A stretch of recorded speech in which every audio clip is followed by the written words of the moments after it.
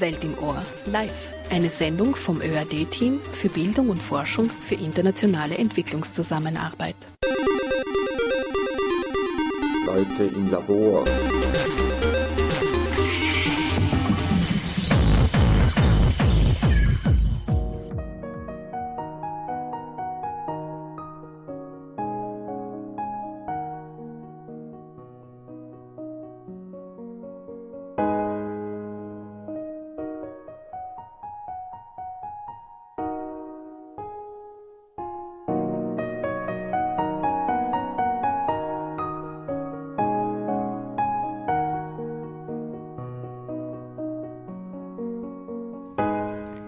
Ausreichende Ernährung ist neben dem Zugang zu sauberem Wasser, Kleidung, Behausung und Schutz vor Willkür und Gewalt ein fundamentales Grundbedürfnis. Obwohl das Menschenrecht auf angemessene Ernährung schon 1976 völkerrechtlich verankert wurde, ist es für rund 1 Milliarde Menschen auf unserer Welt nicht einlösbar. Mangel- und Unterernährung sowie millionenfaches Hungern haben vielfältige Gründe und konnten bislang auch nicht durch die ambitionierten Millennium-Entwicklungsziele der Vereinten Nationen ausgemerzt werden. Dennoch gibt es auch in reichen Ländern wie Österreich zusehends Menschen, die nach Definition der Weltgesundheitsorganisation WHO nicht ausreichend ernährt sind, um ein gesundes und aktives Leben führen zu können.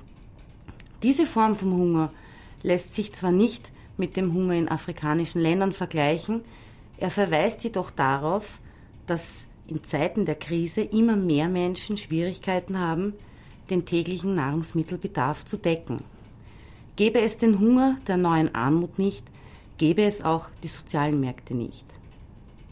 Hilfe, Hunger, Hungerhilfe, das ist der Titel der heutigen Live-Ausgabe der Sendereihe Welt im Ohr, zu der ich euch herzlich begrüße. Meine Gäste heute Abend sind Frau Heidi Anderhuber. Sie ist seit 8 Jahren Marktleiterin des Vinzi-Marktes in Graz. Guten Abend, Heidi, danke für dein Kommen ins Studio. Und Herr Max Sandner, er leitet den Bereich Internationale Hilfe beim Roten Kreuz Österreich. Guten Abend, Max, servus, danke für dein Kommen ins Studio. Ja, grüß Gott. Am Mikrofon begrüßt euch Anna Brix. Heidi, was sind Sozialmärkte im Allgemeinen und der Vinzi-Markt im Besonderen? Wir versuchen, Menschen das Leben zu erleichtern, indem wir Nahrungsmittel sehr viel billiger abgeben können, die wir auf verschiedensten Wegen besorgen können. Im Schnitt sind Nahrungsmittel 2/3 billiger als im Supermarkt und das Brot, wichtig und symbolisch wichtig und jeder braucht es, wird gratis abgegeben in unserem Markt. Und wer war der Gründer dieses Vinzi-Marktes? Der Gründer war Pfarrer Bucher, wie schon bei vielen Einrichtungen. In der Steiermark war das der erste Markt dieser Art, der am 1.4.2004 gegründet wurde. Er hat gesagt, wir brauchen das, wir machen das, so wie er das immer macht. Und wir sind eigentlich bei Null gestartet, haben versucht, Firmen zu kontaktieren, Handelsketten zu kontaktieren, um Waren zu bekommen, die sonst entsorgt werden. Und warum heißt er gerade Vinzi-Markt, der Markt, bei dem du die Marktleiterin bist? Der Vinzi-Markt wird betrieben von der Vinzenzgemeinschaft Mutter Teresa, die zur Mutter der Vinzenzgemeinschaft Eckenberg gehört, vom Pfarrer Bucher, wo verschiedenste Werke, die den Menschen helfen, betrieben werden. Und nach dem heiligen Vinzenz, der immer schon für arme Menschen da war. Und welche Leute können dürfen so einen Sozialmarkt beanspruchen? Sind es eher ältere Menschen? Wer ist das? Wer darf das beanspruchen? Jeder, der unter einer Einkommensgrenze von 900 € liegt. Unsere Kunden sind aus allen Schichten, also vom Studenten, Mindestpensionisten, Asylwerber, Alleinerzieherinnen, Arbeitslose, also ganz bunt gemischt. Jeder, der zu wenig Geld hat und sich auch gesund ernähren möchte, weil Obst und Gemüse haben wir immer, kommt in den Vinzi-Markt, kann kommen und wir freuen uns über die Kunden. Und wie machen die Leute das? Kriegen die eine Karte, dass sie bei Ihnen einkaufen können? Oder? Beim ersten Besuch muss das Einkommen nachgewiesen werden mit Meldeschein und Ausweis. Er kriegt dann eine Karte oder sie kriegt eine Karte, die für 1 Jahr gültig ist und die wird dann immer bei der Kasse vorgewiesen, damit Missbrauch vermieden wird. Und diese Karten, die gelten dann nur für diesen Vinzi-Markt oder gibt es da noch andere? Nur für diesen Vinzi-Markt. Und Heidi, fühlen sich die Leute irgendwie stigmatisiert oder so, wenn die da einkaufen kommen? Ist das für die eher, ich bin weniger wert, weil ich stelle mich jetzt da im Sozialmarkt an, oder wie ist das? Was hast du für einen Eindruck? Es ist natürlich ganz verschieden. Jeder hat einen anderen Zugang zu dem Problem. Aber es ist einfach so, wenn die Leute einmal bei uns im Geschäft waren, sagen alle, ja, das ist ja ganz ein normales Geschäft. Ich weiß nicht, warum ich da überlegt habe, dass ich herkomme. Warum überlegen die Leute, ob sie hingehen sollen? Natürlich, es ist ein Vinzi-Markt und das weiß jeder, dass da jeder einkaufen kann, der unter einer gewissen Einkommensgrenze liegt. Ja. Und viele sagen, nein, ich schaue mich, die Leute sehen mich, wenn ich da reingehe und die glauben dann, ich habe zu wenig Geld und ich komme nicht aus und ich bin ein Sozialfall. Aber wie gesagt, das ist jetzt nicht die Mehrzahl der Menschen. Also es ist von Anfang an wirklich gut angenommen worden als was Positives, weil die Menschen tun ja auch was Gutes. Indem sie bei uns einkaufen, wird auch Müll vermieden. Das darf man ja nicht vergessen. Warum wird Müll vermieden? Alles, was in unserem Geschäft angeboten wird, würde sonst entsorgt werden. Das heißt, es sind Überproduktionen, falsch etikettiert, kurzfristig abgelaufen, aber total in Ordnung. Obst und Gemüse, was einfach zu viel bestellt wurde von den Geschäften, oder ein Netz mit Orangen, wo eine schimmelig ist, wird von uns durchgesucht, weggeworfen und die guten Sachen werden angeboten. Und Obst und Gemüse gehört wirklich zu den ganz teuren Sachen und notwendigen Sachen und wird sehr viel nachgefragt bei uns, zum Glück. Und wie ist es mit der Hygiene und mit dieser Marktvorschrift oder mit diesen Vorschriften? Wir halten uns an die Vorschriften, die vorgegeben sind. Also bis wann das verkauft werden darf, wenn es abgelaufen ist? Mindesthaltbarkeitsdatum ist ja kein Gesetz, das vorschreibt, dass das jetzt nicht mehr verkauft werden darf, sondern es ist eine Empfehlung bei den meisten Nahrungsmitteln, nicht bei allen. Fleisch, wenn das abgelaufen ist, kann ich es nicht mehr weitergeben, das ist ganz klar.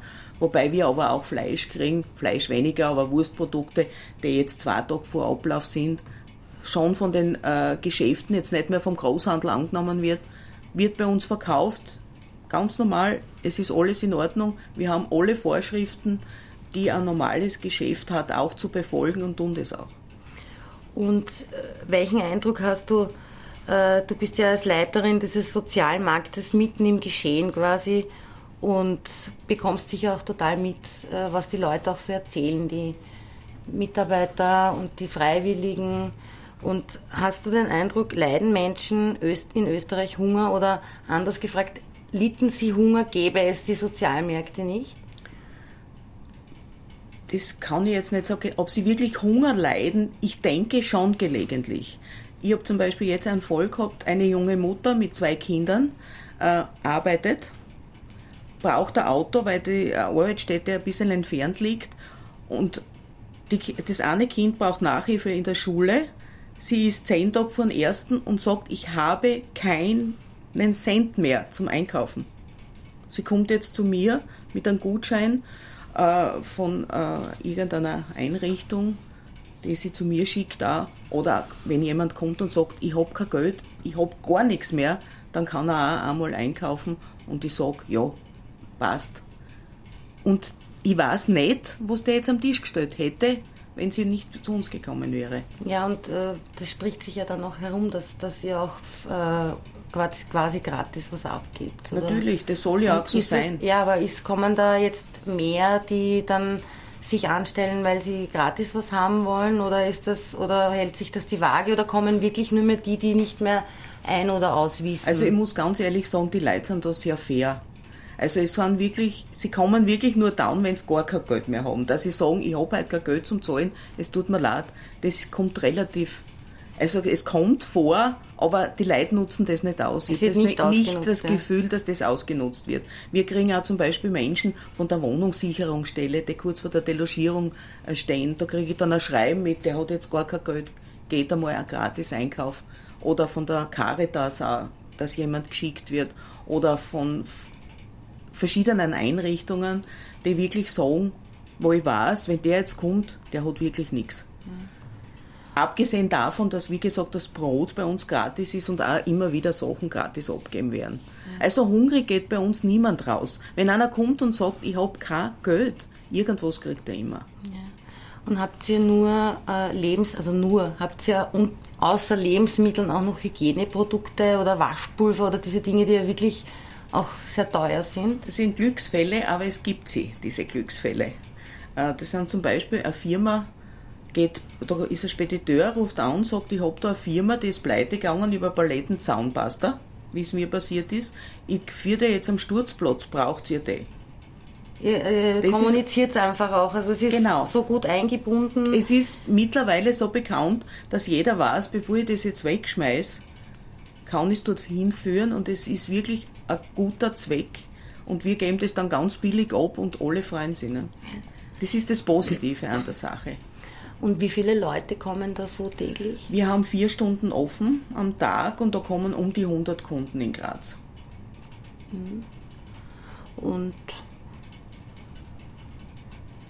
ja, das war jetzt einmal zu Beginn alles. Jetzt kommt Musik.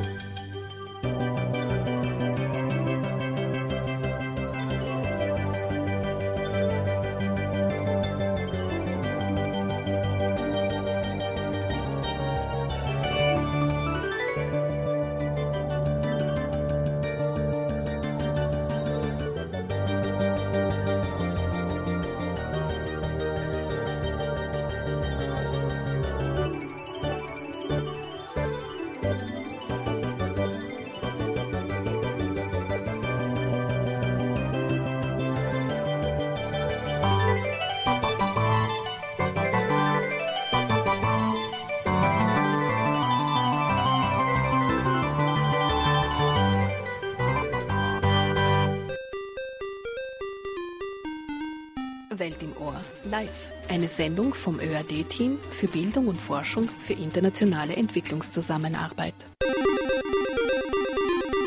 Leute im Labor.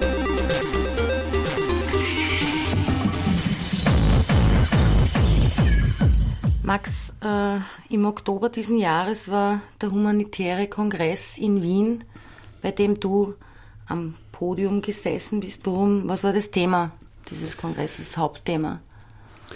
Ja, der humanitäre Kongress hat zum Thema gehabt, generell, wie bekämpfe ich Armut, wie bekämpfe ich Konflikte. Und ein Teil davon ist natürlich, wie ich Armut bekämpfe und wiederum ein Teil davon ist, wie ich Hunger bekämpfe. Und das ist es bei diesem Kongress, der im Vorjahr stattgefunden hat, gegangen. Du hast in deiner Einleitung, glaube ich, ganz gut schon das Wesentliche gesagt. Das ist ausreichende Nahrung ist ein Menschenrecht. Das ist nicht nur ein Grundbedürfnis. Ich glaube, auch das muss man immer wieder hinweisen. Und auch im Rahmen dieses Kongresses haben wir also ganz massiv darauf hingewiesen, dass auch diesen völkerrechtlichen Vertrag, der also 1976 von der UNO verabschiedet worden ist, hingewiesen. Dort wird also festgehalten, das Recht auf Nahrung ist ein Menschenrecht. Und es geht bei dem Kampf gegen Hunger also nicht darum, dass man Almosen verteilt, sondern es geht natürlich auch, dass man hier versucht, also politische Botschaften an Entscheidungsträger zu vermitteln im Kampf gegen Hunger. Und du hast also auch über diese Hungerkatastrophe am Horn von Afrika berichtet, wie humanitäre Hilfe, wie das funktionieren kann. Kannst du uns da was erzählen? Stellen wir uns einmal 12 Sekunden vor. 1, 2, 3, 4, 5, 6, 7, 8, 9, 10, 11, 12. Das ist jener Intervall, wo in der sogenannten Dritten Welt ein Kind stirbt, weil es unterernährt ist. Und diese Situation haben wir also im Vorjahr nicht in 12 Sekunden in Ostafrika gehabt, sondern ich weiß nicht, in 3 oder 4 Sekunden. Das heißt, wir haben eine Situation am Horn von Afrika gehabt, wo es massive Unterernährung, Mangelernährung und sogar also dann in Verbindung dessen also wirklich eine humanitäre Katastrophe gegeben hat, wo Tausende, Zehntausende Menschen verhungert sind und gestorben sind. Das sind Situationen, die wir als humanitäre Organisationen kennen. Das ist nicht das erste Mal, dass das passiert, aber es war also im Vorjahr und ich glaube, viele von den Zuhörern können sich wahrscheinlich noch daran erinnern, also wirklich eine akute Situation war. Die Ursachen dafür, und das ist vielleicht das Signifikante, das ist jetzt nicht nur ein Einzelereignis, wie das einmal jetzt der Regen ausbleibt, weil die Regenzeit einfach schwächer ist, sondern das ist meistens ein Bündel von Ursachen und das ist am Horn von Afrika im Vorjahr also eingetreten. Also einerseits einmal ist der Regen ausgeblieben, Dürre in vielen Regionen von Kenia oder in Südäthiopien oder Somalia in dieser Region. Das war ein Grund dafür. Das zweite war dann natürlich dieser bewaffnete Konflikt in der Region, der dazu beigetragen hat, dass sie die Menschen nicht mehr so bewegen konnten wie früher, dass sie nicht zu ihren Märkten gehen konnten oder einfach nicht mehr das anbauen konnten, was war, aufgrund von dieses Konflikts, vor allem in Somalia. Und das dritte, und vielleicht das war das Entscheidende, diese weltweite Situation um Nahrungsmittelspekulationen, um Nahrungsmittelknappheit, ich sprich jetzt die Agrotreibstoffe an und solche Sachen. Entschuldige, magst du nur kurz unterbrechen? Was sind Nahrungsmittelspekulationen? Nahrungsmittelspekulationen sehen wir verstärkt seit 2006, wo einfach darauf gewettet wird, dass eben eine Ernte schlechter ausfällt oder besser ausfällt. Und im Vorhinein werden schon Mengen gekauft, verkauft und deshalb also wird einfach auf der Börse eine Knappheit teilweise oder durch diese Spekulationen eine Knappheit erzeugt, dass also im Land, nehmen wir mal jetzt Äthiopien her oder nehmen wir mal Kenia, die Preise enorm raufgehen. Und das wird geduldet? Also geduldet, ich würde sagen, das muss oder man das einfach die legal, Regierungen oder da muss man die Regierungen beziehungsweise die Staatengemeinschaft in die Verantwortung nehmen, dass hier Regulatorien eigentlich einzuführen wären, ich spreche jetzt bewusst im Konjunktiv, dass diese einzuführen wären, dass das nicht möglich ist. Aber es ist nicht nur allein die Spekulation, sondern es kommt eben dazu dieses Thema Landgrabbing, also wo also Agrokonzerne oder fremde Regierungen in Ländern im Osten oder auch in Afrika im Land aufkaufen und dort Nahrungsmittel produzieren und nicht für die lokale Bevölkerung, sondern eben die Nahrungsmittel dann in ihr Land exportieren. Also das ist ein ganzes Bündel von Ursachen. Einerseits also Klima haben wir schon genannt, dann eben die Konflikte und dann eben diese, nennen wir es einmal Agrobusiness mit einem Begriff, da steckt die Spekulationen drinnen, da steckt das Landgrabbing drinnen. Also dieses Bündel von Ursachen hat also in Ostafrika im Vorjahr dazu geführt, dass wir also eine Situation gehabt haben, die wirklich für viele, viele Menschen bedrohlich war und wo eben, wie ich schon gesagt habe, viele Menschen auch gestorben sind. Und war diese Situation absehbar schon? War die nicht absehbar schon? Da hat man das nicht schon vor längerer Zeit gewusst, dass es dazu kommen kann oder dazu kommen wird? Ja, es war also eine Situation, die im Sommer manifest geworden ist und von den Hilfsorganisationen oder von lokalen Hilfsorganisationen hat man etwa schon 5-6 Monate vorher, ich kann mich erinnern, also wir vom Roten Kreuz haben schon im Jänner, Februar darauf hingewiesen, dass da Achtung, da passiert was. Und da war eigentlich also die Reaktion der Staatengemeinschaft, da braucht man dann Geld, geht es um Geld? Ja. Die Reaktion der Staatengemeinschaft war eigentlich dürftig. Erst wirklich, wo dann so wo die ersten Bilder über die Bildschirme geflimmert sind oder wo man die ersten wirklich die Bilder in den Medien gesehen hat, dann hat man begonnen zu reagieren. Das heißt, man hat es schon vorher gewusst. Das ist also, war schon da. Vielleicht interessant in dem Zusammenhang, also wir haben eine ähnliche Situation im Jahr heuer gehabt, in der Sahelzone, nicht so extrem, aber da hat man rechtzeitig zu reagieren begonnen. Da hat man also sozusagen ein bisschen die Lessons learned gehabt und das hat also die internationale Staatengemeinschaft und große Hilfsorganisationen haben schneller reagiert. War allerdings auch nicht so eine dramatische Situation wie im Jahr zuvor in Ostafrika. Und jetzt wolltest du uns noch erzählen, wie das am Horn von Afrika so geklappt hat, weil das ein positives Beispiel war, wie es funktionieren kann. Ich würde jetzt einmal mit dem Begriff rein positives Beispiel ein bisschen vorsichtig sein. Da hat es auch Mangel gegeben, aber man versucht natürlich, wenn man dann ein bisschen einen Dampf dahinter kriegt, sprich also, dass man Geld hat und die Staatengemeinschaft dann aufmerksam wird und die Mittel zur Verfügung stehen, dann versucht man, und da gibt es Mechanismen, schnell zu reagieren. Das heißt also, es wurden Nahrungsmittel unmittelbar zur Verfügung gestellt, vor allem auch in den Flüchtlingslagern, sprich das Dadaab an. Dadaab ist es ein Flüchtlingslager für etwa 400.000 Menschen, die dort leben, die von Somalia rübergekommen sind oder von der Grenzregion Richtung Kenia. Es ist ist in Kenia, aber nahe der Grenze zu Somalia.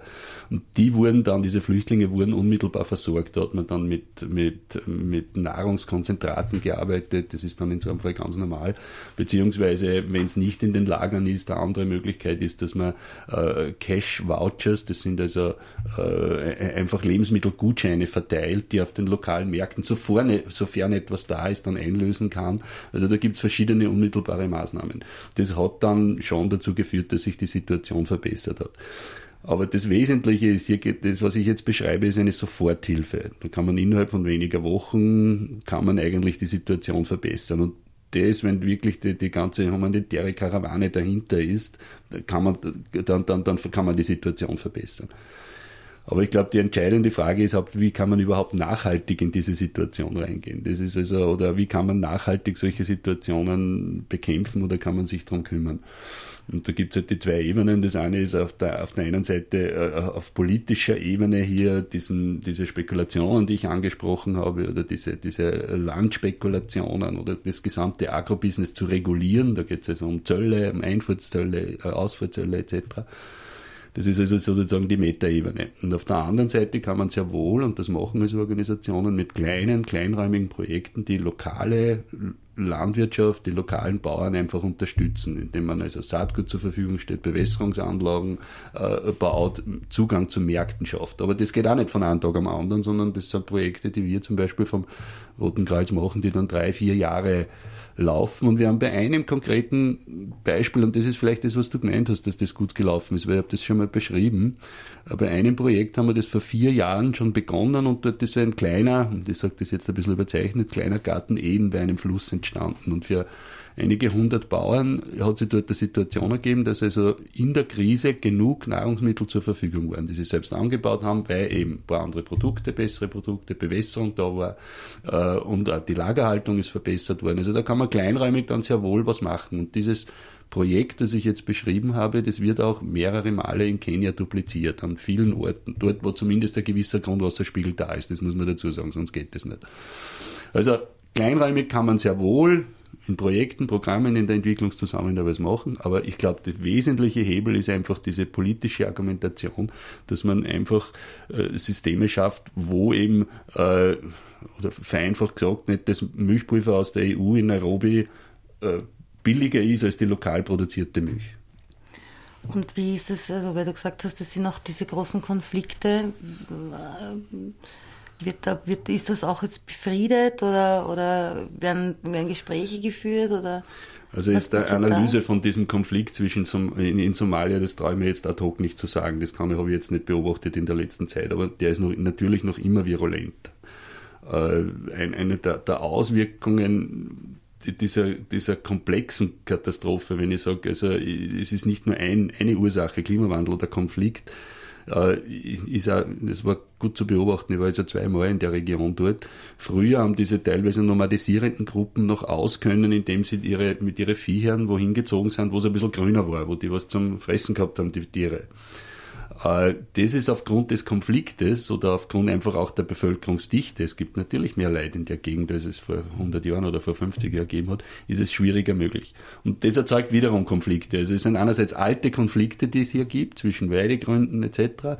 und auf der anderen Seite aber politische Konflikte, so wie wir es jetzt immer noch haben in Somalia. Aber eine Analyse unmittelbar des Konflikts jetzt, ob das jetzt weniger oder mehr geworden ist, das traue ich mir jetzt nicht unmittelbar sagen.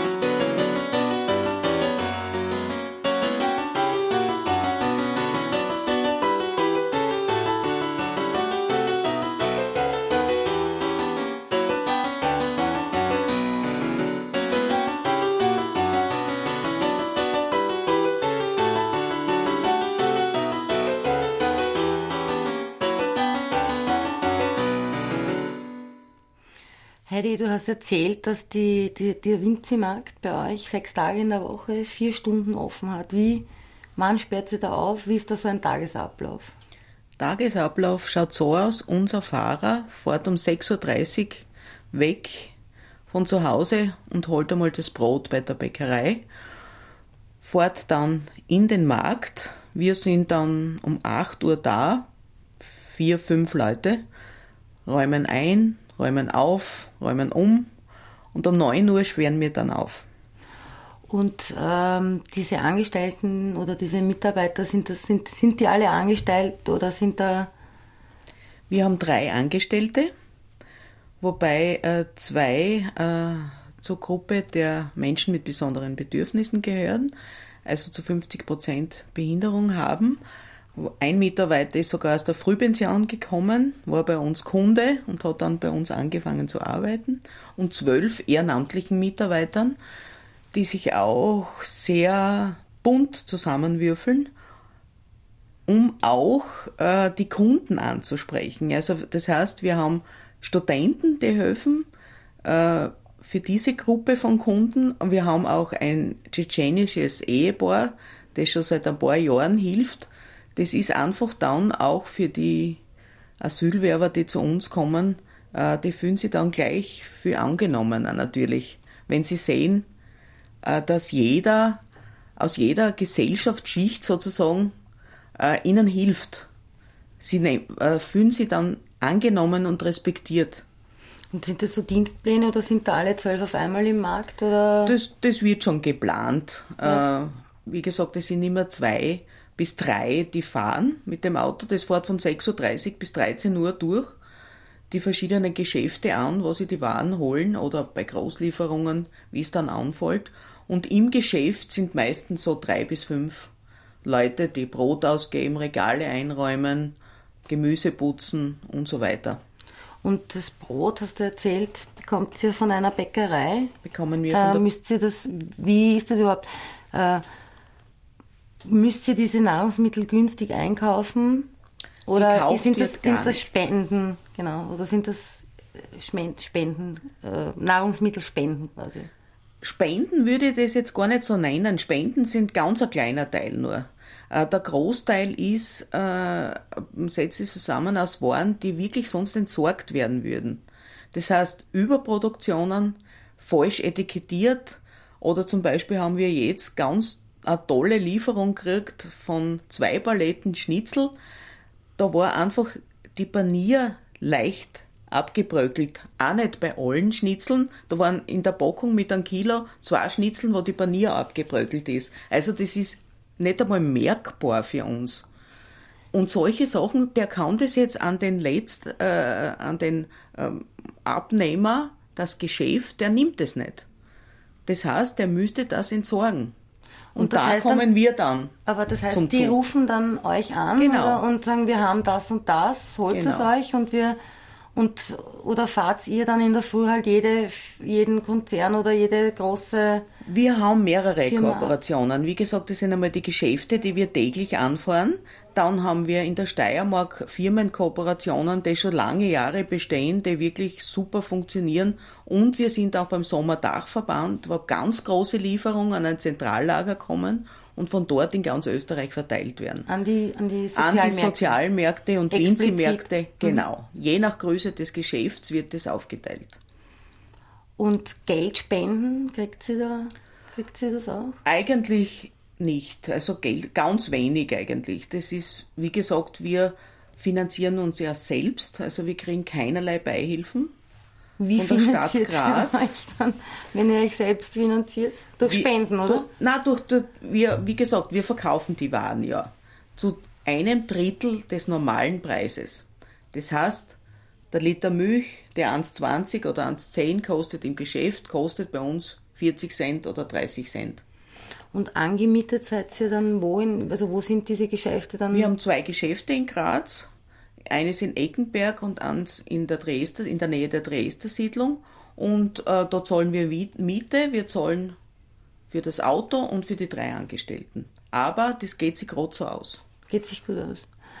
Und dass irgendwann einmal wirklich so wir kennen alle diese großen Nahrungsmittelkonzerne, dass der mal kommt und sagt, also ich habe da jetzt für euch das und das, weil ich möchte auch mal aufzeigen, dass wir das auch machen. Gibt es das auch, dass das ganz Gibt's schon, dezidiert so gemacht wird? Gibt's schon. Sehr wenig, gerade beim Waschpulver, das ist ganz schwierig zu bekommen, aber vor allem, weil da gibt's nur einen Erzeuger in Österreich, einen Vertreiber für Waschpulver. Früher mal hat's kleinere Firmen gegeben, die das in Österreich erzeugt haben. Jetzt gibt's nur mehr Großkonzerne, auch für Konserven zum Beispiel. Da gibt's keine kleinen Firmen mehr, die das erzeugen, sondern da gibt's einen Konzern, der das vertreibt. Da kriegen wir aber schon, aber das ist eben diese Schiene Sommer Österreich, die dann das verteilt auf alle Geschäfte. Und in welchem Verhältnis steht das dann zu dem, was ihr sonst so bekommt von den einzelnen kleineren Geschäften?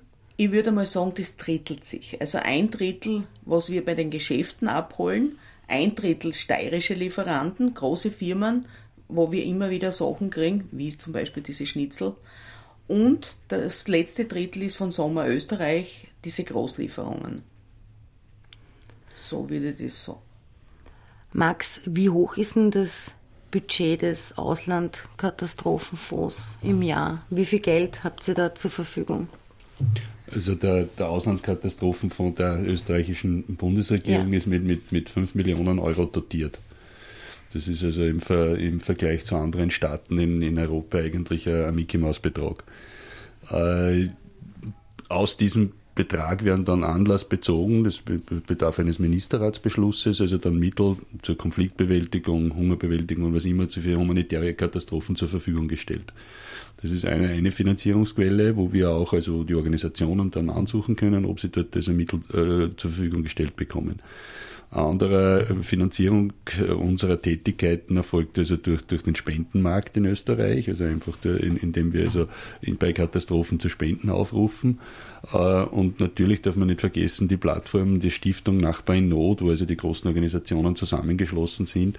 Wenn dann sozusagen die ganze Power des ORF auch noch dahinter ist, dann kommen also schon signifikante Mittel zusammen, wo dann die Organisationen nicht nur unmittelbar in der Katastrophe helfen können, sondern auch diese Mittel einsetzen, um auch dann nachhaltig die Situation zu verbessern. Von der Summe her, ich kann jetzt nicht ganz genau sagen, aber ich glaube, also muss ich jetzt vorsichtig sein, bei Horn of Africa ist bei Nachbar in Not, ich glaube 15 Millionen Euro waren es, aber da müsste ich jetzt nur mal nachschauen, ob das stimmt, dass das also wirklich genau diese Summe war. Aber man sieht schon, eine einzelne Aktion, Nachbar in Not, Ostafrika 15 Millionen von der Öffentlichkeit und auf der anderen Seite der staatliche Fonds über das ganze Jahr und für viele Katastrophen ist 5 Millionen.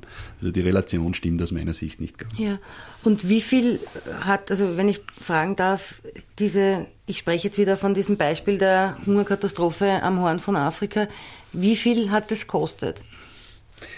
Also einfach diese Frage, wie viel das kostet, sozusagen der volkswirtschaftliche Schaden für das Gesamte, genau. Das kann man schwer berechnen. Also das geht in die hunderte Millionen. Also und diese akute Bekämpfung, sage ich jetzt, von dieser Hungerkatastrophe, von euren Mitteln, die ihr da bekommt. Also wir haben konkret, also das kann ich jetzt nur für unsere Organisation, die natürlich nur ein kleiner Ausschnitt ist, also das österreichische Rote Kreuz hilft dort im Gesamtkontext der Rotkreuz-Organisation, das liegt in etwa bei 4 bis 5 Millionen Euro haben wir da zur Verfügung gehabt. Oder haben noch Verfügung, also da laufen einige Programme noch, die also dann aufgesetzt worden sind, so ähnlich wie ich das vorher beschrieben habe. Ja. Das ist aber jetzt nur ein kleiner Teil, man darf nicht vergessen, also wenn wir in unserem Kontext arbeiten wir ja nicht isoliert als österreichisches Rotes Kreuz, sondern da sind also Gesellschaften aus der ganzen Welt oder aus ganz Europa dabei und leisten ihren Beitrag. Und da liegt also die Gesamtsumme weit über 100 Millionen Euro, die uns zur Verfügung stehen. Und mit dem kann man natürlich dann schon was machen. Da ist dann schon einiges dahinter. Und jetzt die Frage, die immer kommt, das Geld, das gespendet wird, das die Herren und Damen Österreicher spenden, kommt das direkt zu den Hungerleidenden, kommt das Geld dort an oder bleibt es irgendwo, bleiben ein paar Prozente und dort ein paar Prozente stecken? Wie ist das? Also wir haben sozusagen eine Art Eigenverpflichtung für uns in solchen Programmen, Projekten, dass also wir einen Administrationsanteil zwischen 10 und 15, gedeckelt mit 15% für die Organisation, für das wir das brauchen, dass wir das überhaupt machen können, in diesen Projekten, Programmen, die wir machen, hineinrechnen. Das ist also mit 15% gedeckelt und damit wird also die Logistik, der Transport, die Leute, die das machen, dort werden damit also finanziert. Und der Rest geht in diese Projekte rein. Das ist also in etwa das Verhältnis. Es ist aus meiner Sicht also ein Unsinn zu sagen, also jeder Cent kommt sozusagen an, das kann nicht funktionieren, sondern man muss ja irgendwie das System behalten, beziehungsweise muss die Organisation dahinter also sehen. Und das ist bei uns, wie gesagt, also als Antwort auf die Frage mit 15% gedeckelt. Ja, es ist immer so, man hört immer so, dass die Leute dann sagen, ja, da spende ich gar nicht, weil die das dann brauchen, die kriegen das eh nicht. Das kriegen dann die Regierungen und was weiß ich wer. Also man muss, glaube ich, unterscheiden einmal zwischen Geldern, die von Staaten zu Staaten gehen oder die von einem privaten Spender zu einer Organisation gehen. Die Gelder, die von Staaten zu Staaten gehen, das kann ich nicht sagen. Also da habe ich keinen Einblick und ob das jetzt sozusagen von der Regierung richtig verwendet wird, das kann ich nicht sagen. Wir können es insofern also bestätigen, dass wir natürlich sehr genau geprüft werden. Wir müssen also unseren Geldgebern, sei das jetzt einerseits Spender oder sei das jetzt Mittel, die wir von institutionellen Geldgebern wie der österreichischen Entwicklungszusammenarbeit oder von der EU haben, dann sehr wohl auf Heller und Cent abrechnen. Und das wird auch genau geauditet und das sagt der Wirtschaftsprüfer und dann ist also sozusagen das Zertifikat drauf auf diesem Abschlussbericht oder was immer das ist. Also wir haben da schon sehr strenge Regeln und die wir uns halten müssen. Ist glaube ich, auch richtig so und wird auch von allen Kolleginnen, die von anderen Organisationen kenne, in einer ähnlichen Form abgewickelt. Sag Max, wie ist denn das mit woher kommen dann die Nahrungsmittel, die bei einer Hungerkatastrophe verteilt werden? Also wir haben schon gesagt, durch das Landgrabbing ist es einfach problematisch, ja, dass die Leute einfach aus der Region versorgt werden. Müsst ihr das importieren oder woher kommen die Nahrungsmittel dann? Also in einer Akutsituation, wenn man große Mengen kauft, ja, das wird also dann am Hafen von Dar es Salaam, wenn bleiben wir bei Ostafrika, am Hafen von Dar es Salaam oder an Hafen an der keniatischen Küste, sind dort Umschlagplätze, das funktioniert einfach wie ein großes, wie soll man sagen, ein großes Speditionsunternehmen. Da wird also auf dem Weltmarkt eingekauft, am Weltmarkt Mais, Weizen eingekauft und das ist dann eine Riesenaktion. Da geht es um hunderttausende Tonnen. Das ist nichts anderes als ein Einkauf, Verkauf und wir verteilen das dann und nur muss man das eben finanzieren. Das ist also jetzt groß, wenn man von großen Mengen spricht. Wenn man von Zusatznahrung, also Nahrungskonzentraten spricht, dann wird schon versucht, die in der Region irgendwie, wo es ein Depot gibt oder wo immer das in der Region vorhanden ist, einzukaufen. Aber wenn man es wirklich für einen großen Bedarf braucht, wenn also der Bedarf so groß ist, dass hunderttausende Menschen sowas brauchen, dann ist es durchaus möglich, dass das also aus allen Ecken und Enden dieser Welt dorthin geschafft wird. Wie wird das dann logistisch gemacht? Wenn das dann jetzt, sagen wir, am Hafen von Dar es Salaam ankommt? Das muss man sich ganz nüchtern, es ist egal, ob das jetzt Weizen oder Mais ist, unabhängig davon, dass das eine Hungerkatastrophe ist. Das würde genauso sein, wenn ich dort, das soll jetzt nicht abwertend oder anders klingen, wie wenn ich dort Möbel hinführe oder wie wenn ich dort also Zement hinführe.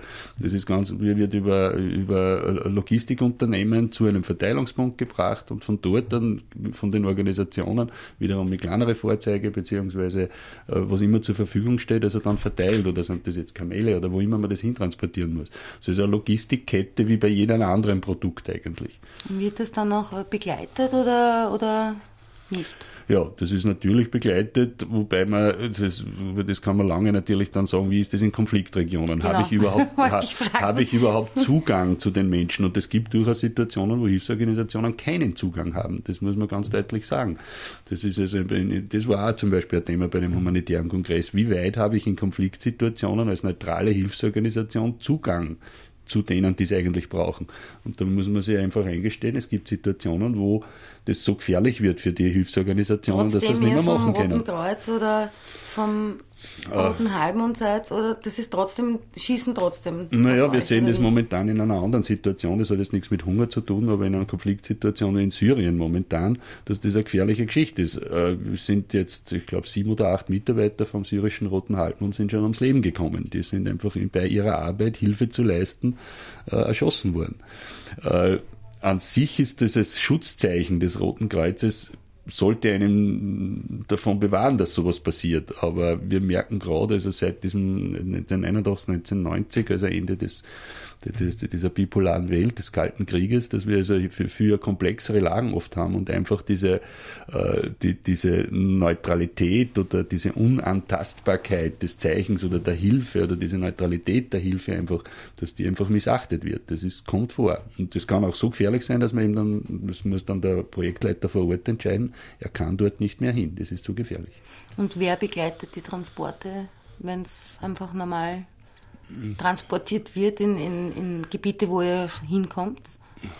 Ja, das ist also ist das Militär oder ist das privat? Nein, also grundsätzlich das Rote Kreuz wird nicht vom Militär begleitet. Ja. Das würde also die Neutralität kompromittieren. Genau, ja. Das ist also im Nicht-Konfliktfall sind das Mitarbeiter, einerseits internationale und lokale Mitarbeiter, die also verschiedene Funktionen haben. Und wesentlich ist natürlich, je besser organisiert die lokale Rotkreuzgesellschaft ist, desto besser funktioniert das. Also wir sehen das von Kenia, die sind sehr gut organisiert, dort funktioniert das sehr gut.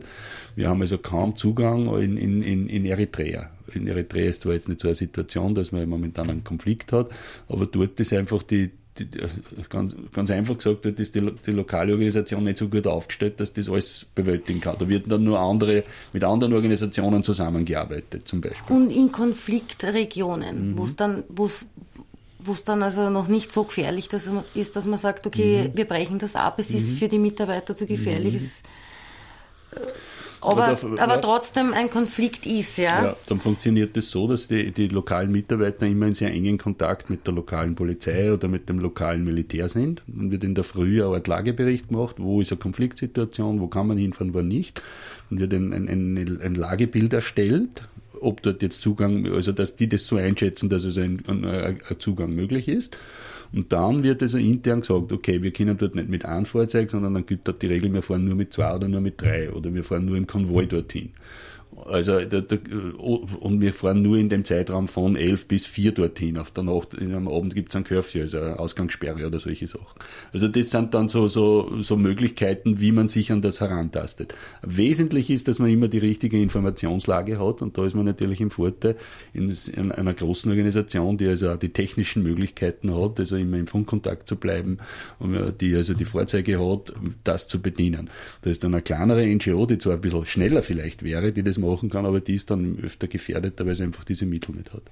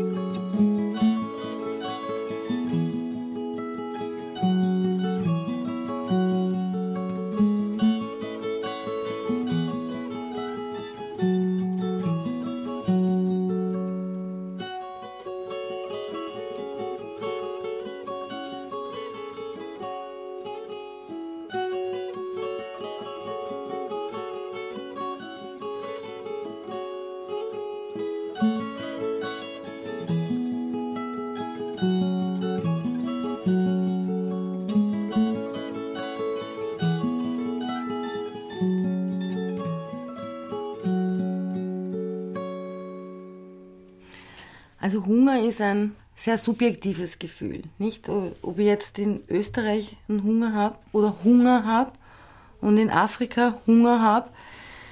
Man kann das natürlich nicht vergleichen, weil in Österreich gibt es Perspektiven und Möglichkeiten, die es in Afrika nicht gibt. Ja? Und wir haben gerade so geredet, das sind 1800 Kalorien Kilokalorien laut WHO, die pro Tag. Natürlich pro Tag, die ein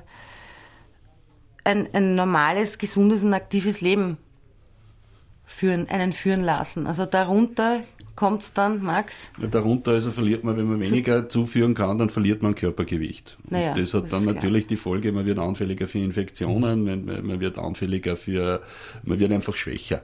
Also das ist eine Grenze, die also von der WHO und auch von der FAO also angegeben wird. Und also, wie gesagt, der Unterschied ist der, dass die Heidi hat gerade erzählt, im Winzimarkt die Leute kommen und sagen, Pfau, Mousse au Chocolat, das ist zu kalorienreich. Gott sei Dank sagen das die Österreicher, würde ich einmal sagen, weil Hunger ist ein Wort, was wirklich sehr negativ besetzt ist. Nicht? Also wenn ich höre Hunger, denke ich Nachkriegszeit und mein Gott, knurrender Magen und ich gebe meinen Kindern eher was, dass ich selber is. Und das ist Gott sei Dank nicht der Fall. In Österreich, und wie gesagt, auch unsere Kunden schauen auf die Kalorien und Gott sei Dank auch auf die Vitamine. Nicht? Also das ist schon auch ganz wichtig. Man kann sich auch schwach und schlapp fühlen in Österreich, wenn man eben schlecht isst. Und diese Feststellung oder Beobachtung macht man schon immer wieder, dass die Leute einfach das Falsche kaufen und sich ja dadurch nicht besonders wohlfühlen. Aber grundsätzlich kann man in unserem Geschäft den Kalorienbedarf decken.